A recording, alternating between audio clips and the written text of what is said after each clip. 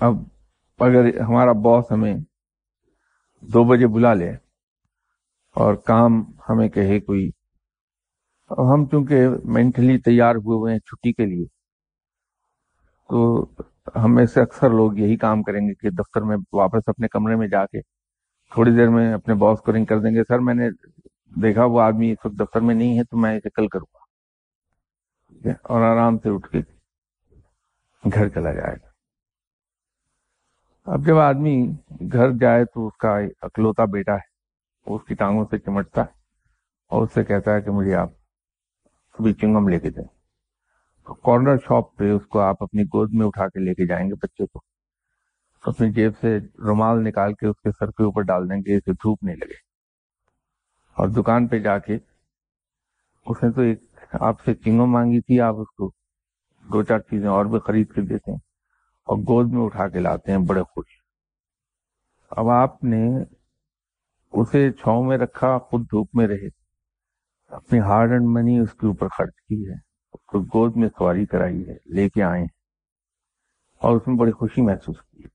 جبکہ باس جو ہے، جہاں آپ کو سیلری ملتی ہے، جس کے ہاتھ میں اللہ نے طاقت دی، آپ کی پروموشن کی، آپ کی انکریمنٹس کی، اس کی بات کو آپ نے ٹال دیا ہے کل پر۔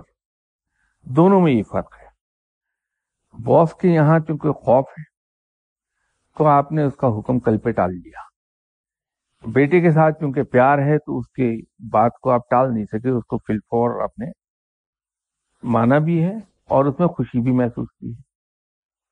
تو انسان مانتا 2 ہی حالتوں میں، خوف سے یا کسی سے محبت، پیار اور عزت میں، لیکن دوسری صورت میں جب وہ بات مانتا ہے تو اپنی خوشی سے مانتا ہے۔ تو اس لیے یہ کہا جاتا ہے کہ جس کو آپ استاد مانیں اس کا ادب بھی بے پناہ کریں اور اس سے پیار بھی بے پناہ کریں۔ تو جب آپ اپنے استاد کی محبت میں اس طرح سے ڈوب جاتے ہیں کہ آپ کی ذات کوئی ذات ہی نہیں رہتی، اس نے کہا کہ یہ دن ہے تو آپ نے کہا جی بالکل دن ہے، آپ نے سوچا ہی نہیں کہ یہ رات ہے، تو اس نے کہا یہ صحیح ہے تو آپ نے کہا جی بالکل صحیح ہے، یہ سوچنا ہی نہیں کہ غلط بھی ہو سکتا ہے، بھلے سامنے ہی نظر آ رہا ہو کہ یہ غلط ہے۔ تو محبت میں جب آپ اس طرح سے ڈوب جاتے ہیں کہ اپنی ذات کو ختم کر لیتے ہیں تو وہ فنا فی شیخ کہلاتا ہے۔ اصل میں عربی کا لفظ ہے شیخ، بجائے شیخ کے فنا فی شیخ وہ ہو جاتا ہے۔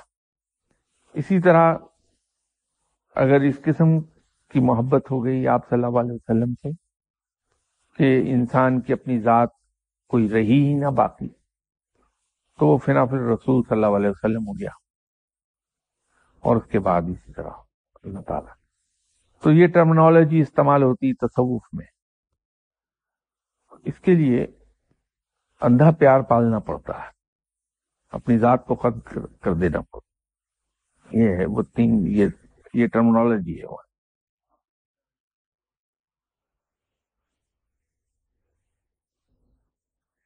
دیکھیے تصوف کی تعریف میرا خیال ہے لاکھوں کے حساب سے موجود ہے، ہر شخص نے اس کی تعریف اپنے ایکسپیرینسز اور اپنے علم کے لحاظ سے کر دی۔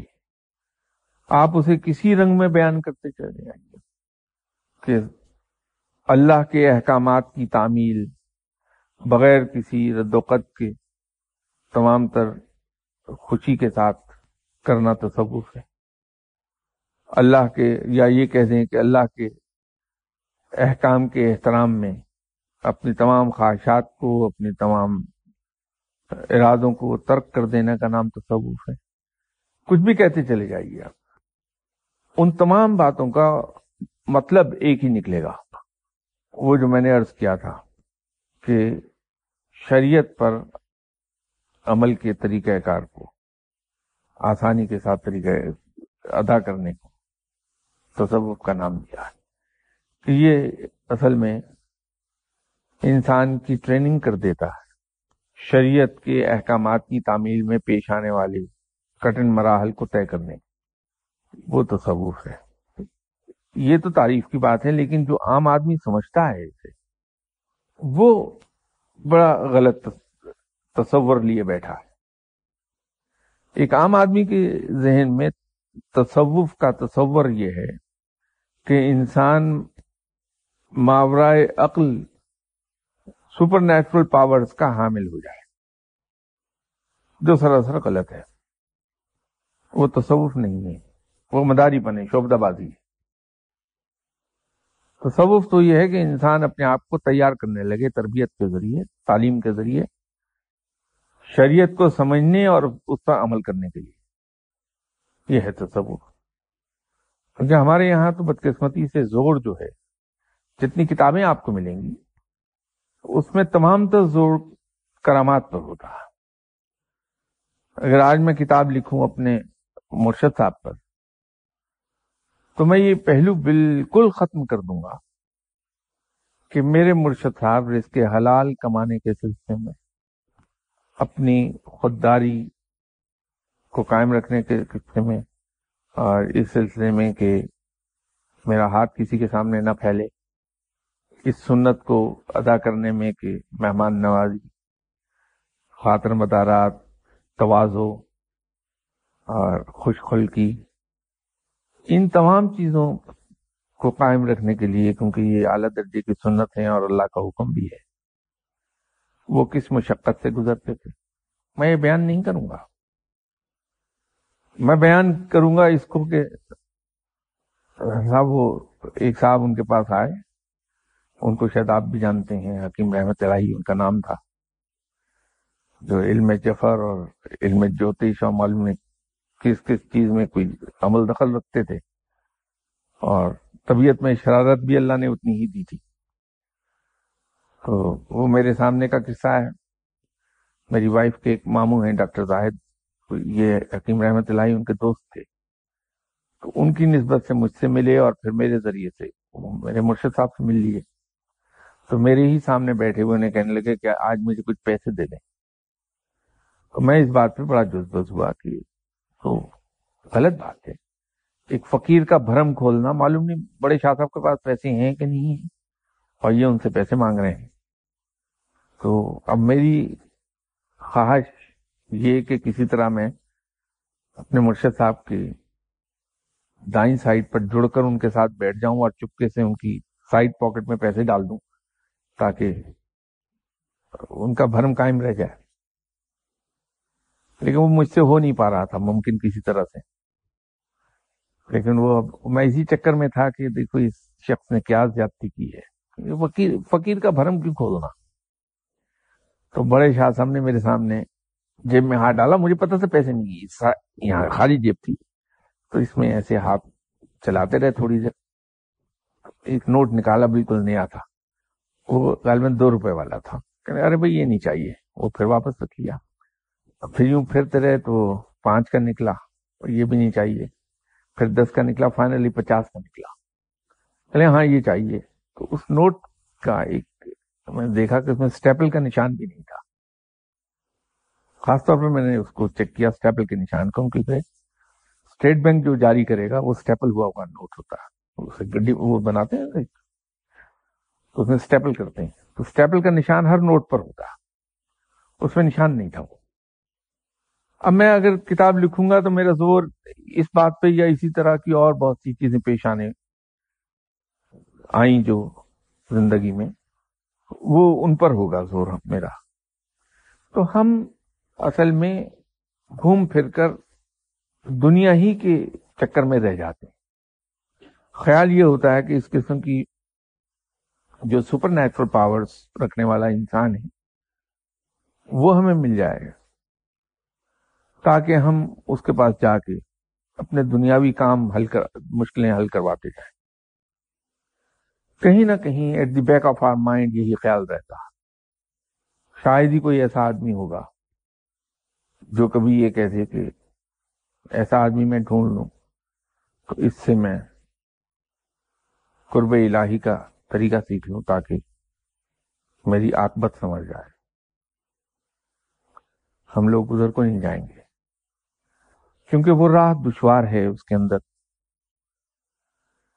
بڑی انسان کو قربانیاں کرنی پڑتی ہیں، سختیاں جھیلنا پڑتی ہیں، وہ مار ہم سے برداشت نہیں ہوتی، اس کے لیے مجاہدہ چاہیے۔ اسی حکیم رحمت الہی صاحب کا ایک قصہ، اس دن آلموسٹ تقریباً بے ہوش ہو گئے۔ وہ میرے ساتھ ایک واقعہ یہ پیش آیا تھا کہ ایک بار میں کانفرنس تھی ہماری پشاور میں، انہیں کچھ کام چل رہے تھے پشاور، تو میں گورنمنٹ آف پاکستان کے لیے کام کر رہا تھا، تو مجھے پشاور جانا پڑتا تھا خاصا، کیونکہ بائی روڈ جانا زیادہ کنوینئنٹ ہے، جہاز کی سیٹ کا مسئلہ اور ٹائمنگ کا مسئلہ، تو میں عام طور پر بائی روڈ چلا جایا کرتا تھا۔ تو شاہ صاحب بھی میرے ساتھ تشریف رکھتے تھے اکثر اوقات۔ تو ایک بار میں جا رہا تھا پشاور، والدہ نے کہا کہ میں بھی چلتی ہوں، تو میری ایک سسٹر، ان کے ہسبینڈ کی پوسٹنگ تھی سنجوال کینٹ میں، جو اٹک کے قریب ہے، ویرانے میں بنائی گورنمنٹ نے۔ تو والدہ نے مجھے کہا کہ تم نے پشاور جانا ہے تو مجھے راستے میں تم سنجوال چھوڑتے جانا۔ اور وہ صورتحال یہ ہے کہ جی ٹی روڈ سے آپ کو اگر لاہور سے جا رہے ہیں پشاور، تو اٹک سے پہلے جی ٹی روڈ سے لیفٹ کو ایک سڑک انہوں نے نکالی ہے جو سنجوال کینٹ گئی ہوئی ہے، وہ ویرانے میں تھی ان دنوں، دونوں طرف اس کے ریت اور بالکل سناٹا۔ تو ڈیپتھ میں وہ ہے میرا خیال ہے شاید کوئی 18 میل کے قریب اندر ہوگی یا 12 میل، کوئی ایسا ہی ڈسٹینس ہے وہ۔ تو وہ پتلی سی ایک سڑک تھی ان دنوں، میں بات کر رہا ہوں شاید 1979-78 کی۔ والدہ کو ہم نے سسٹر کے گھر چھوڑا سنجوال کینٹ میں، تو وہاں سے واپس ہم پشاور کے لیے مڑے۔ شام ہو رہی تھی، غالباً یہی موسم تھا مانسون کا، بادل آئے ہوئے تھے۔ میں نے سڈنلی دیکھا کہ گاڑی ان دنوں بھی کالے رنگ کی ایک مرسڈیز ہوتی تھی میرے پاس 74 ماڈل، کہ اس کی بونٹ پر آسمانی بجلی یوں لہرا رہی ہے۔ میں نے اچھا، اس کے بعد وہ آہستہ بونٹ سے ہٹی اور سڑک پر کرنے لگ گئی۔ میں نے آرام سے شاہ صاحب سے کہا کہ یہ دیکھیے کہ یہ بجلی کیا کر رہی ہے؟ کہنے لگے تمہاری نظر اب پڑی ہے اس پر، یہ تو کافی دیر سے ہے، پہلے چھت پر تھی۔ میں نے کہا نہیں، میں نے اسے اس وقت دیکھا جب یہ بونٹ پر تھی۔ کہنے لگے ابھی اس کو ہٹا دیتے ہیں۔ نارملی ایسی باتیں میں کہتا نہیں، کیونکہ کچھ لوگوں کو اس پہ یقین نہیں آئے گا، اور کچھ کو یقین آئے گا تو وہ شرک میں چلے جائیں گے، تو اس لیے ان باتوں کو اوائڈ کرتا ہوں۔ لیکن یہ آج کرامات کی بات چلی تو اس سے آپ کو بتا رہا ہوں کہ لوگ کیا لکھیں گے کتابوں میں۔ تو مجھے کہنے لگے ابھی ہٹا دیتے ہیں اس کو۔ تو کہنے لگے ہٹ جا بھائی آگے سے۔ تو میں بلیو نہیں کر سکا، کیونکہ میری وہ مغربی تعلیم آڑے آتی ہے۔ تو اگلے ہی لمحے میں نے دیکھا کہ وہی بجلی سامنے پہاڑ کی چوٹی پر چمک رہی تھی۔ چلیے ہو گیا قصہ۔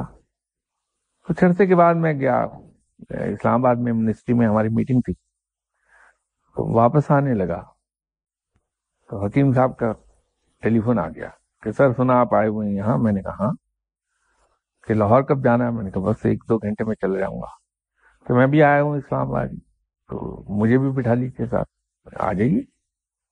وہی گاڑی تھی، تو ہم اسلام آباد سے لاہور آ رہے تھے۔ جب میں گجر خان اور جہلم کے درمیان تھا، جہلم اور کھاریاں کے درمیان، جہلم اور کھاریاں کے درمیان، جہلم اور کھاریاں کے درمیان تھا، تو وہاں پہاڑ کے درمیان میں سے سڑک گزرتی ہے، کاٹ کے بنائی ہوئی، دونوں تو پہاڑ ہیں تو اور بینڈ ہیں اس طرح۔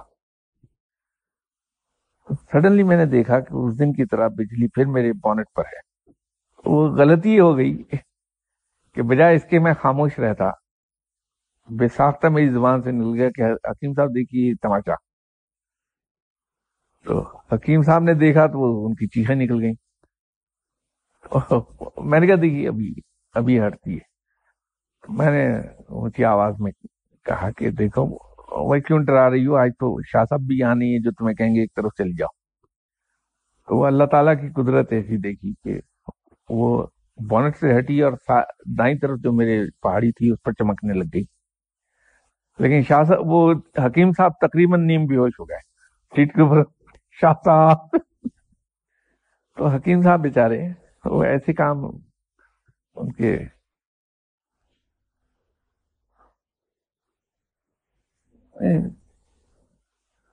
دو فیکٹرز ہیں نا.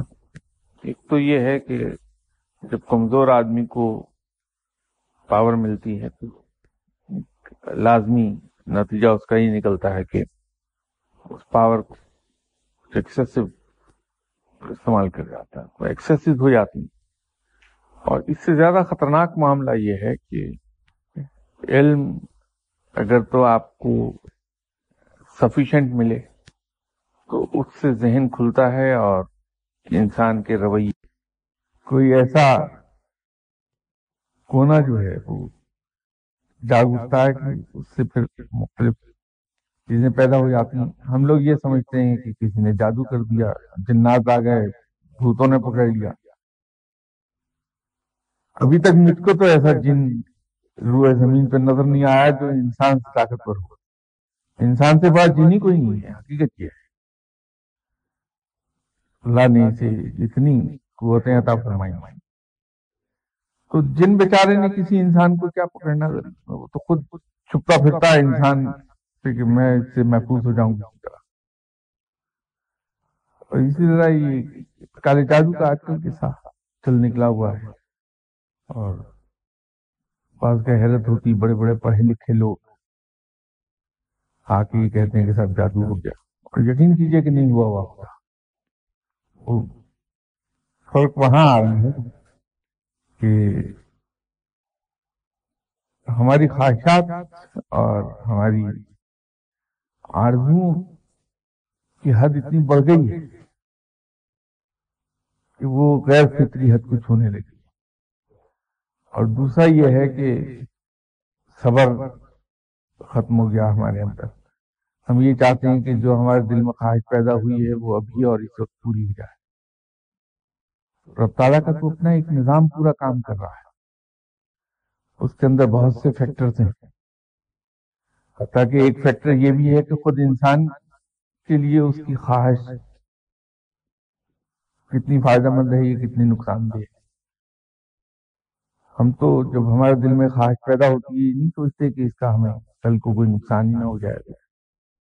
تو جب وہ پوری نہیں ہوتی ہماری آرزوئیں اور ہماری خواہشات تو ہم الزام دیتے ہیں اپنے مخالفین کو, حاسدوں کو, کہ صاحب انہوں نے جادو کر دیا, حالانکہ ایسا ہوتا نہیں. دیکھیے نا, گورنمنٹ کا محکمہ ہے, پڑھ لیجیے اکاؤنٹس ڈپارٹمنٹ کا, وہاں اگر ایک صاحب ہیں وہ ایڈیشنل سیکرٹری ہیں, اب ان کی خواہش یہ ہوگی کہ میں جلد از جلد سیکرٹری ہو جاؤں. اب وہ خواہش کر رہے ہیں, یہ ان کا حق بھی ہے خواہش کرنا, لیکن اس میں تو بہت سے فیکٹر اب کام کریں گے. ان کی پرفارمنس کیسی ہے, ان کے باسز ان کے بارے میں کیا سمجھ, پھر on top of everything vacancy ہے بھی کہ نہیں, بجٹ میں پروویژنز ہیں یا نہیں ہے. 2 سیکرٹریز تو پہلا بھی تو موجود ہے. اب وہ پہلا تو غریب یا تو ٹرانسفر ہوگا وہاں سے یا ریٹائر ہو جائے گا. اب اس کا ٹرانسفر ہونا اور ریٹائر ہونا تو اس ایڈیشنل سیکرٹری کے اختیار میں. اب وہ ایڈیشنل سیکرٹری صاحب کہیں گے کہ صاحب بتائیے میری پروموشن نہیں ہو رہی, مجھ پہ تو کسی نے کالا جادو کر دیا. اب ان کو بیٹھ کے آدمی سمجھاتا ہے کہ بھائی تم اپنی سینیورٹی دیکھو, تم نے جو اب تک سروس کی ہے اس کو دیکھو, تم سے زیادہ لینتھ آف سروس کے سینئر لوگ پڑے ہوئے ہیں, تم سے زیادہ ایفیشینٹ لوگ پڑے ہوئے ہیں, ان کا حق ہے. وہ ایک ہی بات کہے جائے گا صاحب جادو ہو گیا مجھ پہ. تو یہ ایک بات, وہ پھر اس سے بعض کا نیند نہیں آتی بندے کو, وہموں میں چلا جاتا. یہ بات اس کا ایک آسان علاج ہے. مجھ سے تو ایک صاحب نے کہا تھا رات کو نیند نہیں آتی, بڑے ناراض تھے اس بات پہ. تو میں نے ان سے کہا کہ سب کمال ہے, آپ جس بات کا شکوہ کر رہے ہیں میرا تو دل چاہ رہا ہے کہ اٹھ کے آپ کے ہاتھ پکڑ لوں, کیونکہ آپ تو ولی اللہ ہیں, اولیاء کرام رات کو نہیں سوتے. آپ پھر ولی ہو گئے جو رات کو نہیں سوتے, عبادت کیا کیجیے, مزہ کریں. یہاں تو لوگ جاگے رہنے کی گولیاں کھا کے رات کو جاگتے ہیں کہ عبادت کا وقت مل جائے. یا سر زندگی کا حصہ ہے. مجھے یہ بتائیے, وہ گاڑی آپ نہیں لیتے ہیں, مزے سے دعائیں پھرتے ہیں اسے, پھر جب وہ 2-4 لاکھ میل چل جاتی ہے تو پھر اس کی ہر روز ایک ریپیئر ہوتی رہتی ہے. آج اس کا جنریٹر چلا گیا, آج سیلف سٹارٹر چلا گیا, آج اس کا فلاں. تو نیچرل چیز ہے. اتنی عمر ہو گئی تو میں یہ سمجھتا ہوں اتنی عمر کے بعد اگر اتنا ہی آدمی چلتا پھرتا ہے تو اللہ کی بڑی عنایت ہے, اس کی رحمت ہے. چل پھر رہا تو لگا ہی رہے گا. جو عمر بڑھ رہی ہے یہ ہوتا ہی رہے گا. آج گھٹنے کی ریپیئر ہو رہی ہے, کل ہاتھ کی ریپیئر شروع ہو جائے گی, تو دماغ کی ریپیئر نہ ہو. بھائی یہ بھروسہ اور توکل اصل میں دونوں ایک ہی چیز ہیں. اور وہ پہلے بھی کئی بار اس موضوع پہ بات ہوئی تو میں ہمیشہ ایک گزارش کیا کرتا ہوں کہ جب انسان اس چیز سے واقف ہو جائے کہ میری ذمہ داری کہاں ختم ہوگی اور اس کے بعد اللہ کی ڈسکریشن کہاں شروع ہوگی, وہ اس فرق کا ادراک میرے نزدیک بھروسہ کہلاتا ہے. کہ اگر انسان کو یہ پتہ چل جائے کہ میرے ذمہ صرف ایک کام ہے کہ اللہ تعالیٰ نے جو مجھے ذہنی اور جسمانی صلاحیتیں اور قوتیں عطا فرمائی ہیں, میں ان قوتوں سے بھرپور کام لے کے محنت کروں اپنی تمام تر قوت اور طاقت کے مطابق. اور جب اپنی کسی میں کوشش کر لوں تو پھر اس کا نتیجہ اللہ پہ چھوڑ دو. یہ اس کا انعام دینا اللہ کا کام ہے, اس محنت کا صلہ دینا. اور اللہ کی جانب سے جو کچھ صلہ عطا ہو اسے خوش دلی سے قبول کر لے. یہ توکل اور بھروسہ ہے میرے نزدیک. اور ویسے عرف عام میں جو عام معنوں میں بھروسہ استعمال ہوتا وہ تو یہ ہے کہ انسان اپنی محنت کرتا رہے لیکن اس یقین کے ساتھ کہ میرا رب موجود ہے اور وہ ضرور مجھے لک آفٹر کرے گا, میری مدد کر دے گا وقت پر. یہ عرف عام میں بھروسہ کہلاتا.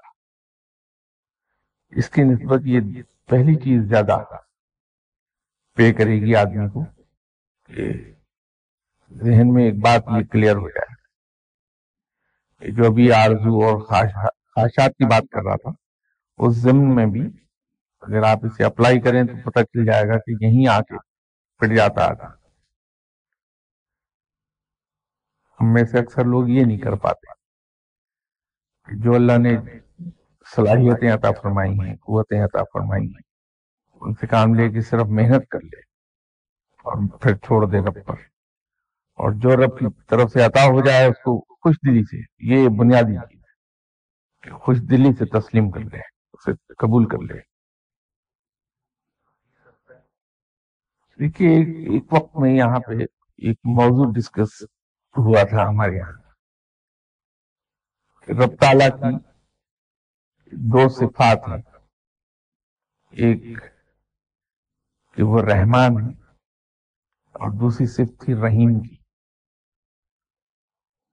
لغتی لحاظ سے تو دونوں الفاظ کا مطلب ایک ہی ہے, لیکن اصطلاحی معنوں میں ان میں فرق آ جائے گا دونوں. رب تعالیٰ اپنی رحمان ہونے کے ناطے تو عطا فرماتا ہے بغیر دیکھے, بغیر حساب کے, بغیر کسی چیز کا لحاظ کیے وہ سب کو عطا فرماتا ہے. اس میں وہ بھی ہیں جو اسے مانتے ہی نہیں, ایتھسٹ جن کو ہم کہتے ہیں, وہ انہیں بھی عطا فرماتا ہے اور ان کی بھی سنتا ہے، وہ مشرکین کی بھی سنتا ہے اور مسلمانوں کی بھی سنتا ہے اور مومنوں کی بھی سنتا ہے، اور ان سب کو کھلے ہاتھ سے عطا فرماتا ہے۔ یہ اس کی رحمان ہونے کی صفت ہے۔ لیکن بحیثیت رحیم کے وہ عطا فرماتا ہے مختلف فیکٹرز کی بنیاد پر، وہ اپنے ماننے والوں کو عطا فرمائے گا، اور یہ اس کے رحیم ہونے ہی کی صفت ہے جس سے نہ مانگنے پہ ناراض ہوگا۔ تو اس کی مختلف صفات ہیں جن کے تحت اس کی ربوبیت کام کرتی، کسی نہ کسی صفت سے لوگ نوازے جاتے ہیں۔ تو وہ رحمان ہونے کے ناطے تو سب کو پال رہا ہے، وہ مجھ جیسوں کو بھی پالتا ہے، سب کی سنتا ہے، سب کی دعائیں قبول فرماتا ہے۔ اس میں مجھ جیسے لوگ بھی ہیں اور آپ جیسے نیک لوگ بھی ہیں، کی سنتا ہے۔ ہاں البتہ رحیم ہونے کے ناطے بہت کچھ کنسیڈریشن میں آتی چیزیں، اور سب سے بڑی بات یہ کہ نہ مانگنے سے ناراض ہوتا۔ اب یہ جو مانگنے کی بات ہے، اب اس بات سے صرف یہ مت سمجھیے گا کہ جب ہم مانگنے کی بات کرتے ہیں تو ہمارے ذہن میں ایک تصور یہ آتا ہے کہ صاحب ہم اس سے آٹا دال نمک مرچ مسالہ ہی مانگتے رہیں، اور رزق دینے کا تو اس کا وعدہ ہے، رب ہے، پالتا ہے۔ مانگنے کو اور بہت سی چیزیں ہیں جس کا اس نے وعدہ نہیں کیا کہ میں ضرور عطا کروں گا، جیسے اس نے پالنے کا وعدہ کیا، رزق دینے کا وعدہ کیا، اس طرح سے اس وزن پر اس کا وعدہ دوسرا نہیں۔ تو اس سے اس کی رحمت مانگی جا سکتی ہے، اس کا رحم مانگا جا سکتا ہے، اس سے اپنی مغفرت مانگی جا سکتی ہے، اس سے اس کا قرب مانگا جا سکتا ہے، اس سے اس کی دوستی مانگی جا سکتی ہے، اور سب سے بڑھ کر یہ کہ خود اس سے اس کی ذات مانگی جا سکتی ہے۔ لیکن وہ بدنصیبی سے ہم لوگ مانگنے پہ یہی سمجھتے ہیں کہ شاید دنیاوی چیزیں ہی۔ صاحب شکر کرنے کا کیا طریقہ؟ لیکن بھائی فقیر جس طریقے سے شکر ادا کرتا ہے وہ تو بڑا تھوڑا سا عجیب ہے، کہ وہ یہ سمجھتا ہے کہ جو کچھ میرے پاس ہے وہ میرا نہیں، میرے رب کا عطا کردہ ہے، اور جو کچھ میرے پاس ہے اس پر میرا صرف اتنا حق ہے کہ میں اس سے اپنی اور اپنی خاندان کی جائز ضروریات پوری کر لوں، اور ان جائز ضروریات کے پورے ہونے کے بعد جو کچھ بچ رہے وہ سب دوسروں کا ہے، تو دوسروں کا حق ہے، جو چاہے آ کے لے جائے، اور وہ اپنے مخالفین پہ، دشمنوں پہ دل کھول کر خرچ کرتا ہے، یہ سمجھ کے کہ یہ میرے رب کے بندے ہیں اور میرے پاس جو کچھ ہے اس پر ان کا حق بھی موجود ہے۔ جس خوشی کے ساتھ وہ دوسروں پہ خرچ کرتا ہے یہی اظہار تشکر ہے۔ فقیر اس کو اس رنگ میں لیتا ہے۔ اس میں 3-4 نقطے جو ہیں مختصراً نظریے ہوں گی۔ پہلی بات تو یہ ہے کہ میرے پاس جو کچھ ہے وہ میرے رب کا عطا کردہ ہے، میرا نہیں۔ نمبر 2، جو کچھ میرے پاس ہے اس پر اللہ کے دوسرے بندوں کا بھی حق ہے، اور تیسری بات یہ ہے کہ یہ سمجھتے ہوئے کہ اس پر دوسروں کا حق ہے، اس میں یہ تفریق نہ ہو کہ یہ میرا مخالف ہے اور یہ میرا دشمن ہے۔ اس لیے کہ یہ تو اس وقت وہ سمجھے گا اگر اس کے ذہن میں یہ خیال ہو کہ جو کچھ میرے پاس ہے وہ میرا ہے۔ جب اللہ کا ہے تو اس کے سبھی بندوں کا حق ہے۔ اور تیسرا یہ ہے کہ جب وہ دوسروں پہ خرچ کرے تو بغیر کسی قسم کی ریٹرن کی توقع کے بغیر خرچ کرے کہ ان کا حق میں انہیں پہنچا رہا ہوں، یہ اظہار تشکر ہے فقیر کا۔ میری تو آپ سے درخواست یہی ہے کہ یہی دل میں رکھیے، اور اس سے بہتر شکر ادا کرنے کا کوئی طریقہ ہے نہیں. دل سے یہ نکل جائے کہ سب دوسروں کا ہے، میرے رب کا عطا کردہ ہے، تو سب کا حق ہے، کوئی لے جائے. یہ بہترین شکر ہوگا اللہ کا. کہ دل میں یہ توقع ہونا کہ اللہ تعالیٰ اس کا مجھے اجر دے گا.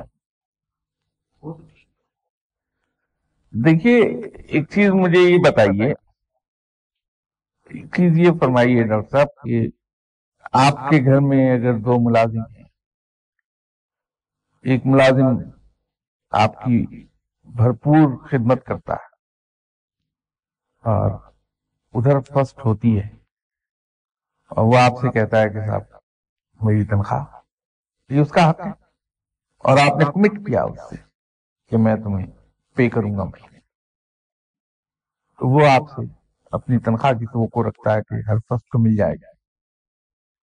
ایک دوسرا ملازم ہے آپ کا، وہ آپ کی خدمت کر رہا ہے، فرسٹ کو وہ آپ سے نہیں مانگتا تنخواہ، ایسے ہی آپ سے حضرائے فن 10 تاریخ کو پوچھتے ہیں کہ بھائی تم نے تنخواہ نہیں لی،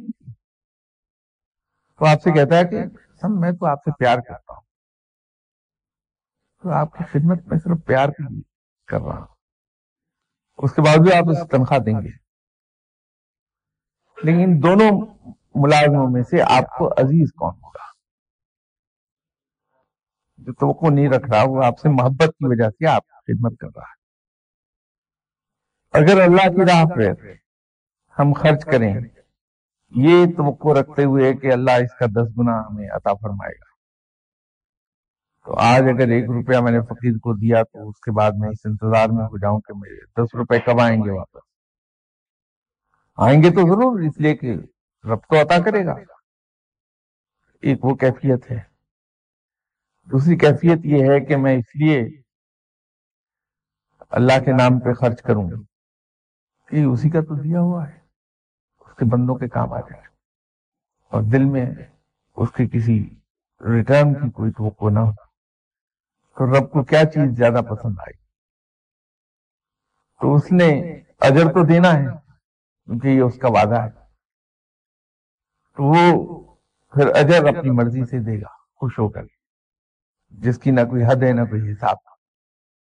تو پھر ایسے ہی ہم گھاٹے کا سودا کر لیں اس سے، اس قسم کے. دیکھیے میں آپ سے ایک بات پہ پھر عرض کرنا چاہتا ہوں کہ آپ علم فقہ، علم حدیث، علم تفسیر یہ سب سیکھیے، اچھی بات، لیکن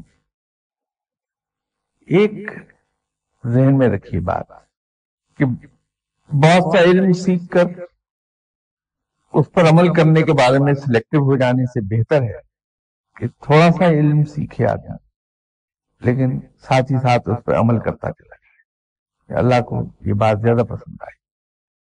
اور ذہن میں یہ بات ہمیشہ رکھیے کہ اللہ کو اپنے بندوں سے زیادہ کوئی عزیز نہیں. اگر آپ یہ چاہتے ہیں کہ اللہ آپ پہ مہربان ہو جائے، آپ اللہ کے بندوں کے ساتھ مہربان ہو جائے، رب آپ پر مہربان ہو جائے گا، دوسروں کے لیے قربانی دینا شروع کر دیں. زندگی بھر کبھی آپ گھاٹے کا سودا نہیں کر پائیں گے. یہ 2 کام کر لیجیے. ایک تو یہ ہے کہ بی کائنڈ ٹو ادرس، اور دوسرا یہ ہے کہ دوسرے بندوں کے لیے اپنی خواہشات کی، اپنی ضروریات کی، اپنے آرام کی قربانی کر دیجیے. اللہ کا قرب حاصل ہو جائے گا، اس کی دوستی میں آئے گا. تو زیادہ زور پریکٹیکل ایسپیکٹ پر دیجیے. فقیر اس پہلو پر زیادہ زور دیتا ہے. اس کی اپنی جو زندگی ہے، کبھی آپ اس کو گہرائی سے دیکھیں تو اس میں جو میجر ایمفیسس ہے اس کا وہ اس ایسپیکٹ پر زیادہ ہے. تو میری تو آپ سے گزارش یہ ہے کہ اگر، اور جو یقیناً ہے کہ آپ اللہ کا قرب ڈھونڈ رہے ہیں،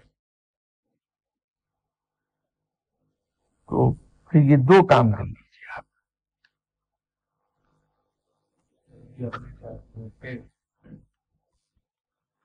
اپنی ضرورت کے مطابق استعمال کر لیں تو باقی جو ہے وہ ضرورت کی کوئی لمٹ. میں نے تو یہ کہا تھا کہ جائز ضروریات. آپ فرض کر لیجیے مارکیٹنگ میں جاب کر رہے ہیں، تو آپ کی جاب کی ریکوائرمنٹ یہ ہے کہ آپ ویری ویل ڈریسڈ ہوں، ویل گرومڈ ہوں. اب آپ کی ضرورت دو جوڑے کپڑوں سے نہیں پوری ہوتی، چار سے پوری ہو جائے گی. یہ جائز ضرورت ہے. بڑا سادہ سا ہی ہے کہ جس سے آپ کی زندگی یا آپ کے جو ڈپینڈنٹس ہیں ان کی زندگی ضروریات پوری ہو رہی ہیں. تو باقی تو لگژریز میں آ جاتی نا. بس وہ ضروریات پوری ہونا وہ آپ کا پہلا فرض ہے کہ ان کے لیے آپ کی آمدنی ہے اس میں سے وہ پہلے نکلے گا، پھر باقی جو بچ جائے وہ دوسروں کا ہے.